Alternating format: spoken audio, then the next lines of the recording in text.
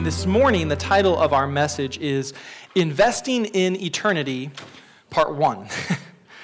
Wasn't initially designed to be a two-part sermon this morning, but I woke up at 4:45 this morning, and I went down, I got my coffee, and I was praying over today, as I do every Sunday morning, and I really felt the Lord was impressing on my heart to split the message that I had been working on all week into two messages and kind of elaborate more on each part of this. So that's what we're going to do this morning. This is part one of what I've titled Investing in Eternity. And there's four things that we were going to look at this morning. And this morning we're just going to look at two events and how they connect to this theme in Acts chapter 11. So if you have your Bible, turn to Acts chapter 11 this morning.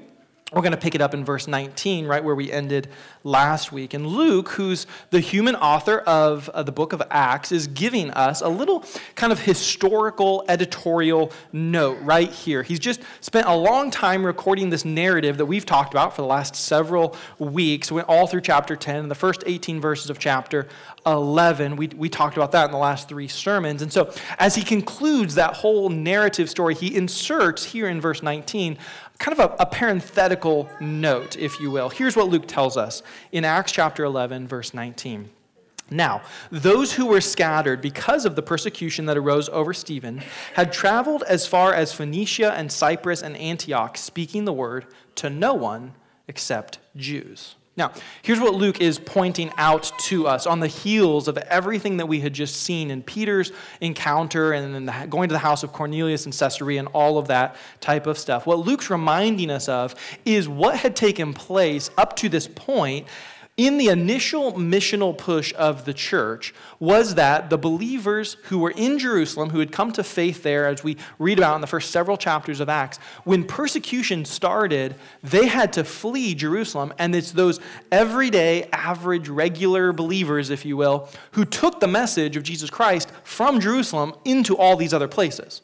They were literally running for their lives, but wherever they ended up going, they would tell people of the Messiah. They would preach the name of Jesus and how he had died and risen from the dead, and they were sharing the gospel, but they were doing that with just the Jewish people that they encountered. And the reason is simple, like we've talked about in the last several weeks. These people were, like Peter was, people brought up in a certain tradition, a certain kind of religious worldview that meant we can only interact with certain types of people. And so even as new believers who understood we need to share the message of Jesus, they only thought in terms of sharing the message of Jesus with other Jews. And so what the enemy was trying to do in Jerusalem was stamp out Christianity from the start. He was trying to press down and crush it inside of Jerusalem, but in God's providence, as he applied pressure in Jerusalem through persecution, all the believers just spread out, and the gospel began to move into new locations. The church grew even bigger as these people left and went to other places. But despite all the incredible good things that were taking place as these people were going as a result of fleeing from Jerusalem, God had even better things in store. Remember, the gift of salvation was never in God's plan just for the Jewish people. It took the early believers a little bit of time to grasp that. It took Peter all the events of Acts 10 that we just talked about, right? And this is years after everything that took place at Pentecost and after the resurrection of Jesus and all of that. It took time for it to happen, but this was always God's plan. And so Luke inserts that parenthetical there in 19, and then he tells us what else happened now following Peter's report to the church in the next two verses, Acts chapter 11, verses 20 and 21. It says, "But there were some of them, men of Cyprus and Cyrene, who on coming to Antioch spoke to the Hellenists also." That means the Greek-speaking people, preaching the Lord Jesus. "And the hand of the Lord was with them, and a great number who believed turned to the Lord." So here in verse 20, what Luke is telling us is that there were some people who had left Jerusalem and who were going out as a result of that persecution, fleeing from the persecution that had started with the death of Stephen and then Saul's persecution there. Some of those people who went to Antioch in particular began to share with Greek-speaking people. But notice, Luke doesn't tell us who they were. His whole descriptor of them is that they were men of Cyprus and Cyrene. There's no names given to us. So what that tells us is this was not one of the apostles. This wasn't even one of the 120 initial disciples who were there the day of Pentecost. These are just, again, if you will, kind of regular, everyday people. In this case, people who had come to know Jesus, who had grown up in Cyprus and Cyrene, who grasped what Peter had been taught by God in Acts chapter 10. And believed that so much that when they got to Antioch, they thought, we're not just going to share the gospel with Jews, the people like us, we're going to share with the Greek-speaking peoples as well, people of Roman descent or other countries that are in this metropolitan area of Antioch. They took to heart the theological truths that Peter had understood and then shared with the church in Acts chapter 11. And that had practical impact. Theology should always have practical impact on us. Right? It's not just enough to have head knowledge of something. When we are taught something in Scripture, it's designed to be worked from our head to our heart and then out into our lives. And it was with these men from Cyprus and Cyrene. They went out. They shared the name of Jesus and how he is Lord over all things to people of different backgrounds, different languages, different cultures in that city there of Antioch. And the Lord blessed that work. He turned, the text tells us, a great number to the Lord. So again, when we hear something like that, it's easy to read that and think, okay, cool, and have that as knowledge. But that knowledge should move to our hearts and result in us praising God, because what that text says is God was active in saving people. He was active in expanding the church beyond just a small group of people in Jerusalem. He was bringing that grand promise of salvation coming to all the nations, people from every tribe and language and tongue. He was bringing that to pass all through, notice, these men whose names we don't even know, who were just obedient to the Great Commission command, go and proclaim the name of Jesus. Make disciples wherever you go. And they did that without any prejudice, without any pride holding them back. No partiality when they got to Antioch. And God blessed it. So I want us to understand this morning. The first way for us as followers of God to invest our lives into eternity is by understanding that all believers are called to personally proclaim the message of Jesus to others. All of us. That's a very intentional word that I put right there.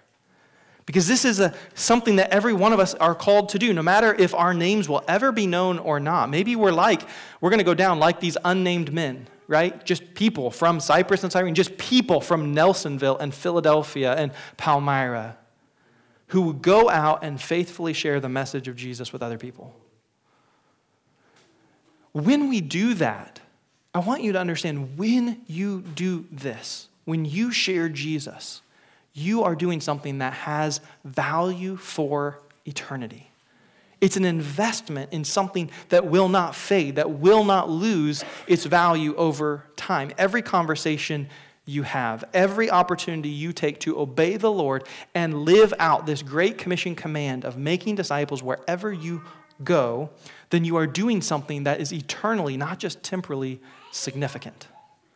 No matter what the immediate results that you get to see or not see, you're making an investment in something that lasts far beyond anything else you could choose to invest your time or your resources or your life in. Every time we obey Christ's command and proclaim him to someone else is an act of investment in eternity that is always worth it. Always the best thing you can do with that moment you have before you.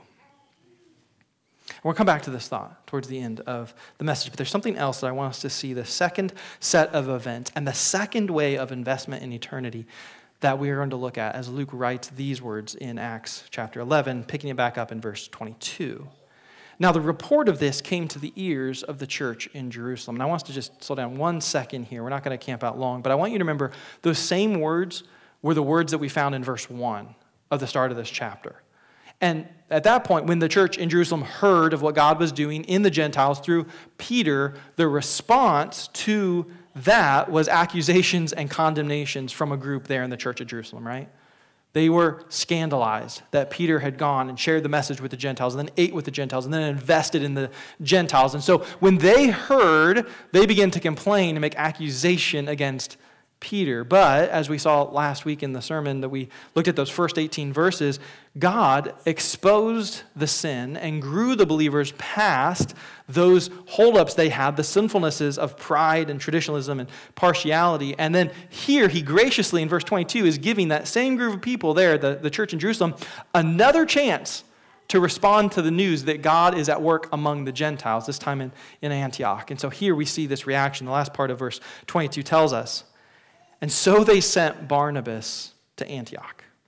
When he came and saw the grace of God, he was glad, and he exhorted them all to remain faithful to the Lord with steadfast purpose. For he was a good man, full of the Holy Spirit and of faith, and a great many people were added to the Lord." The response this time from the church in Jerusalem was not one of judgment or worry or discomfort, but rather they responded with joy and excitement and care about these new converts they just heard about.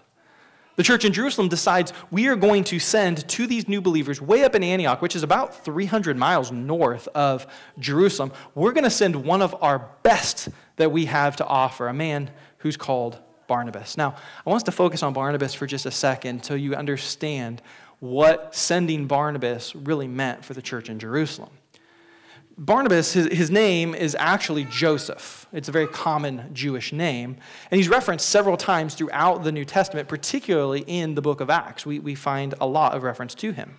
We know that Joseph was born of the tribe of Levi, which is the priestly tribe of Israel. That was his lineage. But he was actually born into a family that was living on the island of Cyprus. So likely that means his ancestors, somewhere up the line a little bit, had been displaced from Israel into Cyprus because of exile, because of persecution. Maybe they had to flee at some point. But it seems like they went there and then decided to settle there and actually became somewhat established and fairly successful in their new life in Cyprus. We know this because in Acts chapter 4, which is the first place we meet Joseph or Barnabas, it's noted he sold a piece of land and gave all the profit of that, sold it, gave all the money to the apostles for use in the church at the very beginning of it. It was an incredibly generous thing to do, and it reveals to us he was a man of some means. If he was able to own property, they must have had some wealth, at least, that he had inherited or something like that. I think this land was likely up there in Cyprus. That's probably where he sold it, because Levites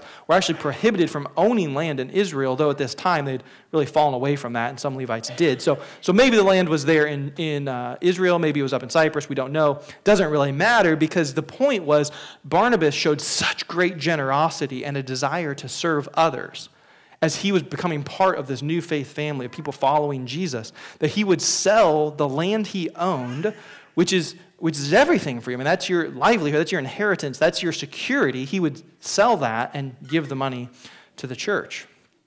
Joseph was pretty likely either converted at Pentecost when Peter preached that first sermon and 3,000 people believed, right? We read of that at the beginning of Acts. Or he was saved just shortly after that time as the message of Jesus was spreading throughout the city of Jerusalem, and there was a continued preaching of the apostles and all these people coming to faith as we read about in Acts chapters 2, 3, and 4.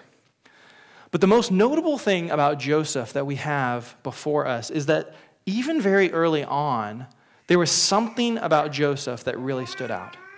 He was a very encouraging person. He's one of those kind of people who just build up everyone around them, right? It was so much a part of who Joseph was that the apostles just take to calling him by a nickname, Barnabas, which literally means son of encouragement.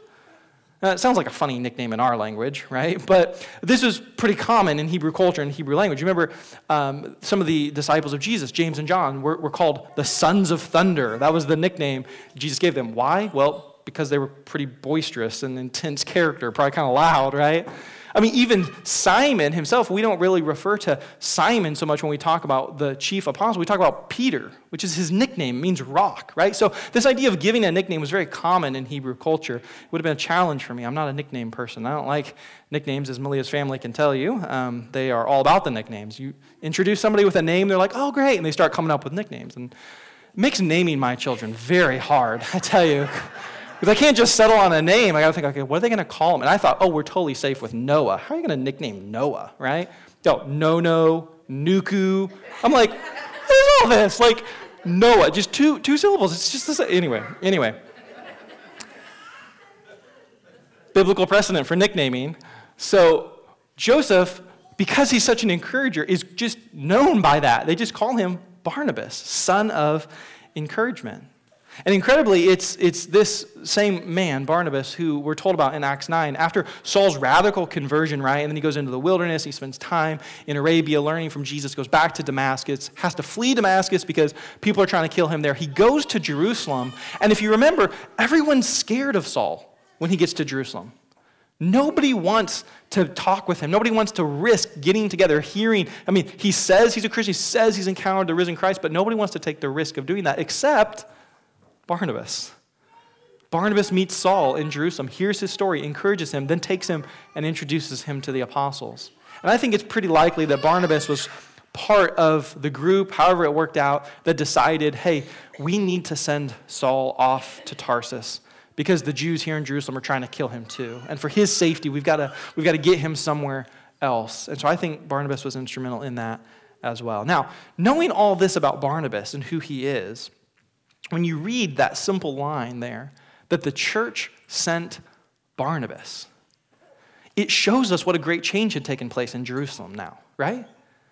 Just a few verses before, when they heard about Peter, they were complaining, they were struggling to understand, they were confrontational. Now they hear God has saved Gentiles in Antioch, and their first response is, who's the best guy we can send to encourage them, to build them up, to disciple them, to invest in them? It's got to be Barnabas. So they send Barnabas to Antioch. What an incredible change has taken place in the church there, and what an incredibly generous thing for the church to do, right? In the last several years, church planting has become a big kind of push in churches. And what some churches will do is they'll go, yeah, we want to plant churches, and so we're going to raise up a pastor to send to be this planting pastor. We're going to send a team of people with him. So that way he's kind of gets hit the ground running, got people, got volunteers already set in. And the temptation, I can tell you for sure, for a pastor, is to look at the membership roster and go, now, who are we going to send with our church planting guy? Well, not them. They're really, really invested here. Not them. They're good tithers. Need them to stay. Like you go down the list, and you don't want to send your best. I mean, you want to send some good people, but not the best, right? But that's not the church in Jerusalem. No, who can we send? We'll send Barnabas. That's who they send to Antioch. That's how excited they are about God now, the work that God's doing. Now understanding what God is doing, they want to invest the best that they can send. So that's how Barnabas ends up in Antioch.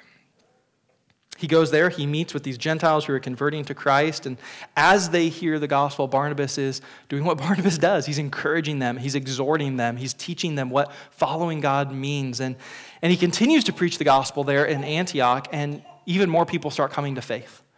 God's just blessing this work up there. God's saving power is being so poured out in the city of Antioch that Barnabas realizes I'm a natural encourager. I'm building up everybody I meet, but there's too many for me to do this alone. He needs help to disciple these believers. So we read in verses 25 and 26 what Barnabas does. So Barnabas went to Tarsus to look for Saul. And when he found him, he brought him to Antioch. And for a whole year, they met with the church and taught a great many people.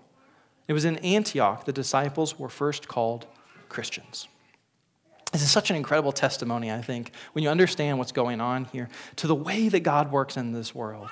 And reading that, like I talked about last week, should be one of those moments where we read that and then our response is to glorify God and to praise Him for how He works.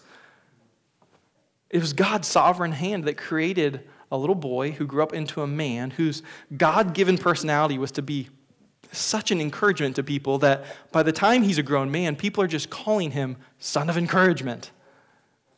God built this person this way and then used him not only to save Saul's life when Saul came and everyone was afraid and we got to do something, let's get him sent to Tarsus. It was not only that Barnabas was instrumental in that, but then years later now, when Barnabas is at Antioch and needs help, needs someone to come and help him disciple these believers, he thinks of Saul. He goes to Tarsus, and he brings Saul back with him to pastor these people in this town of Antioch. And in doing so, has no idea what that will mean for all of church history, but in doing so, brings the man who we will come to know as the Apostle Paul, who writes so much of the New Testament, who is the missionary par excellence. All of it through the actions of this one man, Barnabas. Incredible. God working through this situation is incredible and should bring us to a place of wanting to just glorify and praise God for his sovereignty and how he works in this world in ways that none of us would ever figure out. None of us could have planned that. But this was God's plan. So I want us to understand then, as you see Barnabas and Saul come to Antioch and spend this whole year there pastoring these people, teaching them the word of God, helping them grow as disciples, I want us to see how this ties into the second point of this main idea that we're looking at this week and next week.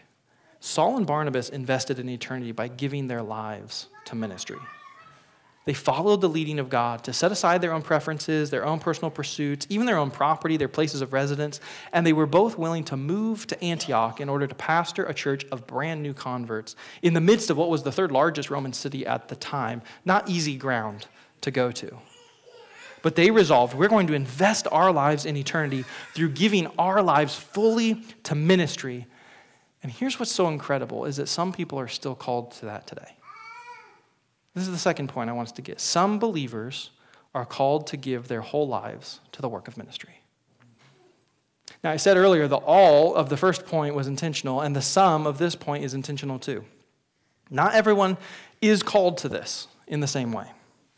Not everyone's called by God to what we refer to often as vocational ministry, a life fully focused on ministry work. Not everyone is going to be told by God that they need to go somewhere else, away from family and friends and homes, the places they were raised, to give their lives fully to the work of ministry. In fact, God calls most people, most of you sitting here in this room who grew up in this area, he's called you to other vocations, other jobs, and he wants to work through you missionally, yes, to spread the gospel to the people in your circle, but the calling on your life wasn't to uproot and go somewhere else.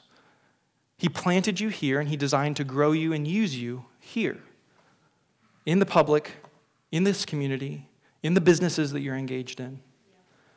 And the Bible's clear. Not everyone is called into formal ministry offices. There's clear qualifications and evidences of that kind of call. They're laid out in the Bible.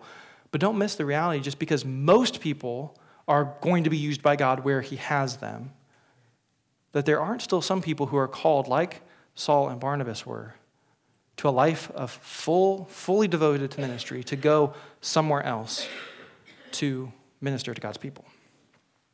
As I reflected on this text and thought about this, I can feel like I can kind of relate to what Saul and Barnabas must have felt and considered when they were faced with this call to go to Antioch in response to what God was doing there. I've felt the same call that they felt to go and invest my life in eternity through giving myself fully to the work of ministry, making disciples through pastoring a church, a group of believers somewhere. Now, we're not told in the Bible how the conversations went for Saul and Barnabas, what their family and friend structure was like. And so when they say, hey, we're considering going to Antioch and all this way away, and I think we're going to have to give up everything, sell everything, move away from all of you. And this isn't in the day where it's just a quick plane ride back. You're talking weeks of travel to get from Jerusalem to Antioch. Hey, we're going to go somewhere far away and do this to serve God. We don't know what everyone said around them. We don't know how those conversations went. But I could tell you about the conversation and how it went when Malia and I went through this, felt this call of God to follow him to somewhere else. When I felt the clarity and the call of the Lord to leave Evangel Temple in Springfield, Missouri, Malia was very, very supportive, which is a huge blessing. We didn't know where. At that point, when we felt this kind of release and this call to pursue God's leading to go somewhere else and pastor God's people somewhere, we didn't know where that would be. We didn't know how long it would take for him to show us that next step, but we just wanted to be open to him and wanted to follow him, and Malia was incredibly supportive. I can remember Malia telling me, she says, honey, I will go with you to the ends of the earth. Wherever God leads us, wherever he wants you to pastor, I'm with you, I'll support you. And that was so encouraging to my heart, right? Because we're talking about a big change. We're talking about, who knows where we're going to go, where God's going to send us. And that support that she gave to me in those early days was amazing. I'm grateful to this day to hear her say those things. And there was Malia, who was so instrumental in encouraging me to talk with Dr. Ray Brewer. He was... we were in Columbia, and she said, why don't you just go over and talk to Pastor Ray? And he wasn't our superintendent. We were licensed through the Southern Missouri District, and so we had kind of a different group of people who we would have turned to really for that. But she thought, hey, it's good to have someone praying with you, right? And just, why don't you go? He's an old family friend, and so great. I went and talked to Dr. Brewer. He was so encouraging to me. We prayed together. It was a very nice time. Well, a few weeks later, after all of that took place, we're back home in Springfield, and we're still open. We're still kind of waiting for, okay, God, we want to follow you wherever you say, and where do you want us to go? And Dr. Brewer calls me one evening. I was if we had the home, I could take you into our home at the time, and I could show you right where I was, the guest bedroom. I had my desk there where I'd already worked all day long, but I came home, was working again, because that's what I did. And I'm sitting there doing some work, and my phone rings, and it's Dr. Brewer, and he says, hey, I am on my way to meet with the deacons in Nelsonville, Missouri. And I've been praying about this, and I really feel led of the Lord that you might be the right man to go there. And I wanted to share a little bit about the church with you, and if you're interested, I'd like to give them your name and put you guys in touch. Would that be okay? And so we talk a few minutes, and I said, yeah, that'd be wonderful. And so I kind of agree, give them my resume, give them my name and everything, and no conversation with Malia at that point. So I realized very quickly, hanging up the phone, I better let Malia know what's going on. So I go out in the living room. She's in the living room, sitting on the couch, and we sat down, and I said, hey, Pastor Ray just called and told me about this opportunity, this pastoral position that may be opening up. He's going to give my name to, and she responded. It was great. She said, that's awesome. So let's pray about it right now. He's on his way there. Let's just pray for that meeting and for the Lord to lead in that. Where is it? And I said, Nelsonville, Missouri. She said, well, let's look up Nelsonville, Missouri. I'm not familiar with where that is. Fair enough, we've been around Northern Missouri a little bit, not too much. So, okay. So we opened up Google, search Nelsonville Assembly of God. Nothing. Nothing at all. So I'm like, it's got to exist. He said he's going to Nelsonville. So I'm looking it up, and here's what we can do. I have an idea of where it's supposed to be, and so just open up Google Maps and start zooming in. Okay, up Highway D, so it's supposed to be like right about here, zoom, zoom, zoom, zoom. Oh, look, there's some satellite images. Our first way of ever seeing Nelsonville. Satellite images from Google kind of showed the church buildings, everything. There it is. And so we're looking at it. That's our first glimpse of Nelsonville. I'm showing Malia, this is where he's going. This is what he's going to talk to them about. And her response was, no way. Her exact words, hard pass. We are not selling everything, leaving our home, our access to food. Where do they go for food? There's no grocery stores around. No, we're not going somewhere that you can't find except by satellite image. No. So I'm sitting there thinking, I thought the whole to the ends of the earth thing? Apparently Nelsonville's just beyond the ends of the earth. Okay, all right. But through the leading of the Lord and him confirming it to both of us, we felt like by the end of a couple conversations, this was where God was calling us to go. And so we were excited for that. And we did what Saul and Barnabas would have had to do all those years ago. We sold the house. We left the place that had been our home for over a decade. We moved here in response to the call of God to make disciples of his people in a different place and for me to serve and lead this church as pastor. Now, later in the series, we'll get to the fact that the life of ministry that Saul and Barnabas were called to was not just a pastor in Antioch. They spent a year there doing that. But then the call turns to something else, and they actually get called to go by God into pioneer missionary work, to travel and to go take the gospel to brand new people in places well beyond Antioch. And I'm grateful that God still calls people to that same thing too today. Aren't you? We just celebrated last week being part of sending out 2 new teams to do missionary work in places far beyond Nelsonville, Missouri, right? Whitney Cravens is in Poland right now. She is serving the Ukrainian refugees that are there and plans to get into Ukraine just as soon as the current conflict there allows for that. And we're a part of sending her and supporting her on the field. Tech and Megan Carpenter, who we said last week, we're going to be supporting, are headed to Ecuador and heading there to take the gospel to an unreached people group in that country. And there's many others we support too. On a global scale, we support people like Logan and Shannon Nash, who are living in Botswana, Africa, as missionaries, sharing the gospel with the local people there and training up local pastors and church leaders. We support Phil and Kim Rojak, who are in Papua New Guinea right now as missionaries, focused on reaching the local people with the gospel of Jesus Christ, called to leave everything from here and go somewhere so far away. Brianna Johnson is currently on the field in Ivory Coast, Africa. She's being trained there through a missionary team that's on the ground, and she's being immersed in the language and the culture so that she can be prepared and ready for this lifetime of ministry service that she feels the call of God to go and do in Africa. We support Brett and Donna Daly, who we prayed for earlier. They're working hard. They're stateside at the moment, working hard to get back to the Republic of Georgia, where their plans are not only to continue reaching the peoples that are there in the Republic of Georgia, but planting a new church in the capital city of Tbilisi. We support Keith and Delcy Garner, who are missionaries, who left pastoring a church just over in Quincy, Illinois, to respond to the call of God to go to the Philippines as missionaries to share the message of Jesus Christ with the people there. And we'll actually get to see them the first week of July. They're back stateside right now, and they're coming to visit us the first week of July to hear about what God's been doing through their missionary efforts.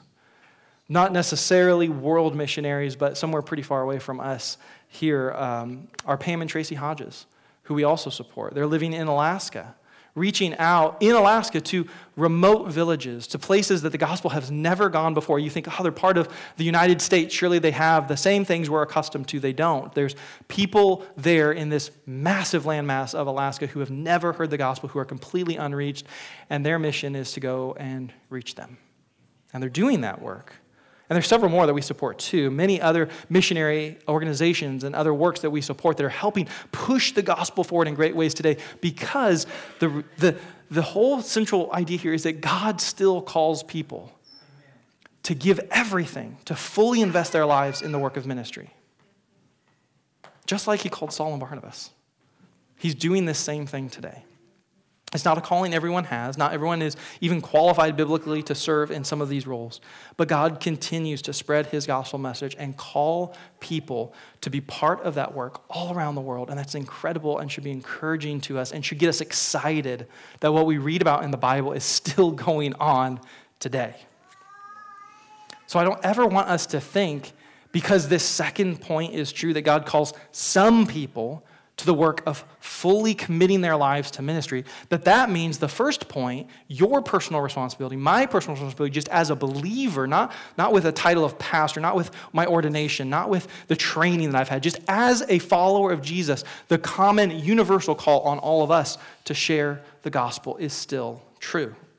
Sharing about Jesus personally is the responsibility of every follower of Christ.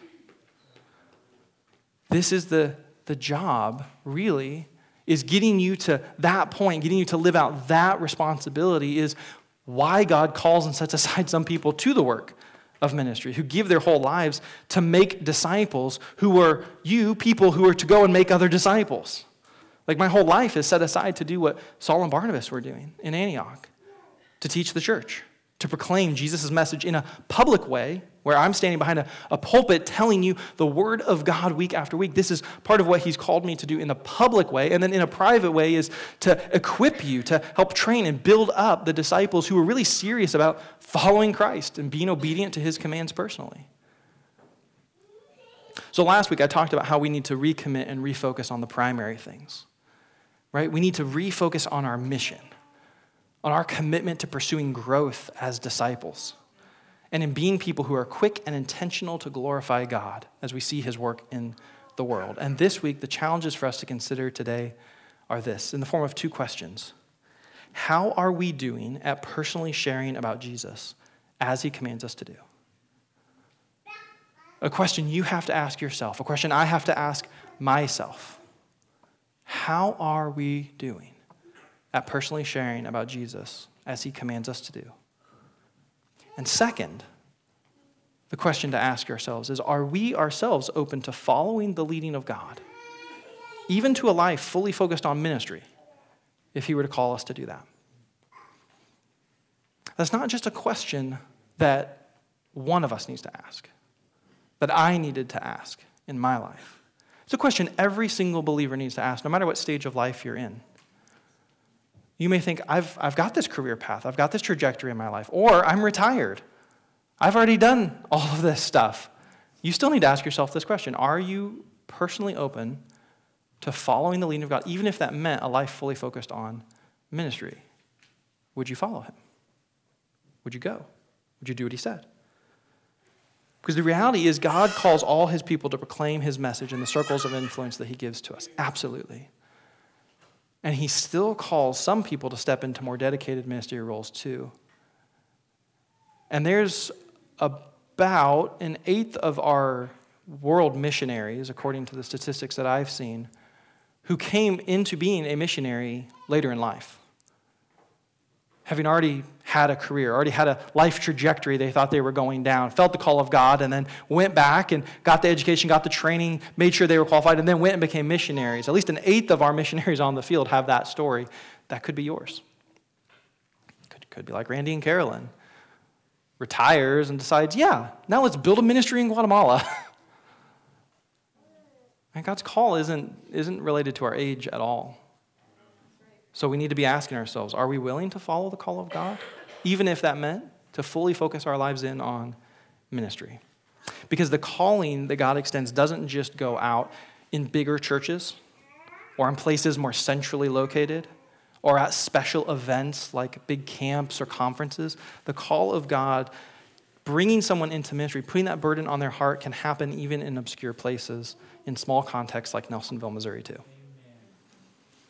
So I've shared this story before in a business meeting, actually, but I want to share it again today as we conclude to illustrate how this could look, how this has looked from here in Nelsonville. You can see the reality of what I'm talking about played out in the story of Hetty Steffen. Hetty was born January 20th, 1901. She grew up in this area right here around Nelsonville. And in December of 1923, she was actually one of the founding members of this church. As a Christian, she was committed to obeying the commands of God that are just laid upon every Christian, to share the gospel message that she herself had believed, the salvation she had received, to share that with other people. And later in life, she would talk about how she did that. She led friends and family members here in this area to Christ. She just wanted to invest her time in this area while she lived here in this place to have an eternal impact. And so she wanted to obey the command of Christ, share the gospel, and did so in this place.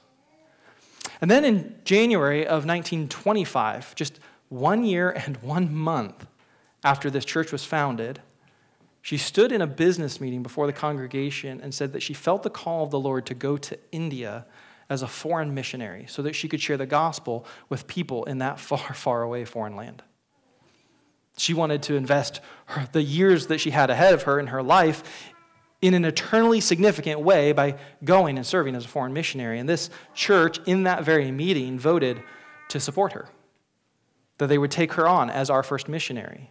The members of this church agreed, we will give of our finances, of our resources, so that she can go and tell other people about Jesus, even though this church was just beginning, just being built, just kind of being planted and watered. Like if you think about the garden, right, it's just barely seeing any green come up. And the members of the church said, yes, but we want to invest in eternity through her work in India, and so we'll send her and we'll support her, and our church did. We became not only her sending church, but a financially supporting church while she went to India and spent the next 13 years of her life on the field in India, doing evangelism and helping the local churches there. Now, I love the story of Hetty Steffen. I came across it kind of as a side note to research that I was doing, looking at the history of our church, and I saw the name, and I remembered a scan of that original member's ledger, and I thought, that sounds familiar, and I went and looked, and sure enough, there's her name, and there's her name in an AG publication, and so I reached out to the archives at the Assemblies of God headquarters, and I said, help me piece this together. Is this the same person? Did this person go to the mission field? And back and forth with the archivist, and yes, she was this Hetty from right here, who went and did this, and they told me all about her work, and it was incredible. I love that because this story is so personal to us, right? And it shows, beyond a shadow of a doubt, God can use people from right here. Amen. She was born here. She was part of this church. She was sent out by this church, supported by the people of this church. So what an incredible gift of God that we can hear this story and think, wow, that's part of the legacy of this church right here in Nelsonville, Missouri. And as amazing as I find that, what I think is also pretty incredible, maybe even more incredible, is that wasn't just a one-time thing for this church. I mean, if that was, if from Nelsonville, one person felt the call of God to go serve as a missionary and went out and was sent and supported to do that, we'd think, man, that's incredible, but it wasn't just one time here. Because Morgan Malloy is one of ours too, right? As a young woman, she too felt called to go serve Jesus in a missionary context. So she too was sent out by this church and supported by this church in 2015. The church said, yes, we'll support you, we'll send you. And so we did. We sent her to Chi Alpha missionary work in Colombia. And still to this day, we support her work as she's out there spreading the gospel to this time not having to go to the faraway places to tell someone about Jesus, but they're coming to her to go to university. It's just incredible. So look, God uses people from places like this. He uses people from this place. It's not theoretical. So when we ask that question, don't ask that question assuming you know the answer. God, are you calling me to give my life fully to ministry? Well, no, surely not, because I'm in Nelsonville. Maybe he is. Maybe you're the third story that we are going to get to celebrate one day. So this morning we celebrated graduates moving on in various stages of their educational journey. So as I close this morning, I want to speak directly to the high school seniors for a moment. I want to challenge you. Invest your life. Whatever career path you're getting ready to head down, invest your life in ways that will matter for eternity. No matter what you plan to do, where you plan to go to school, or what job you plan to take, or whatever the future you think in your mind looks like for you, be committed to being willing to follow the plan of God for you and invest yourself in eternity. Wherever he sends you this fall, he's sending you there so that you will share the gospel, just as everyone who's sitting here is here today because he intends for us to share the gospel. So understand that calling, and understand that only God knows the full plan for your life. I know some of you have a plan. I was talking to, we were talking last night, and we're talking about schooling and degrees and all the plans that you have. And okay, here's what it's going to be, and here's how much it may cost, and how I'd pay that back over years, and all this different stuff. And you've got this plan laid out, right? But only God knows the full plan. So I don't know. I mean, I think it'd be awesome if you're going to go be a dentist. That's fantastic. But here's what I know. Morgan went to college not intending to be a missionary. And it was there that God called her to give herself to missions work and started this trajectory in her life. That could be true of any one of you, heading off to college, heading into the workplace, whatever it may be. And maybe this is scary to you, but I'm praying God would do that. I'm praying God would raise up people from this church again. Maybe your high school seniors graduating now. Maybe it's kids that are coming up into the next couple years. Maybe it's some of you who are already established, already have your plans and your trajectory set in your mind. I'm praying God would start to call people from here, from Nelsonville, to a life of full devotion to ministry. It'd be a joy to get to help you develop and train and grow through that as I continue to focus on the primary mission of making disciples here in Nelsonville, Missouri, who are going to be real faithful disciples who are going to share the gospel wherever God places you. Worship team, would you come this morning? You're going to lead us in a final hymn, hymn number 57 in your book. We're going to sing 3 verses from it. And I want you to hear again the challenges, and I want to put them into the first person so that you can think about them as we prepare to sing and respond this morning. Ask yourself this: how am I doing at personally sharing about Jesus as he commands me to do? And am I open to following the leading of God, even to a life fully focused on ministry, if he called me to do that? I pray that you would honestly, humbly ask the Lord to help you think through these things this morning and respond in whatever areas of your life that he wants to grow you in. Maybe there's going to be some conviction. Maybe it's going to be a little uncomfortable to feel what he may be actually calling you to do. But don't run from that today. Don't try to escape this time of responding to God, these moments in his presence where he's going to work on us. Let's sing, let's pray. The altars are open. If you'd like to come and pray up here, you're welcome to do that. But let's take a few moments to respond to the word of the Lord and the challenges he's put before us today.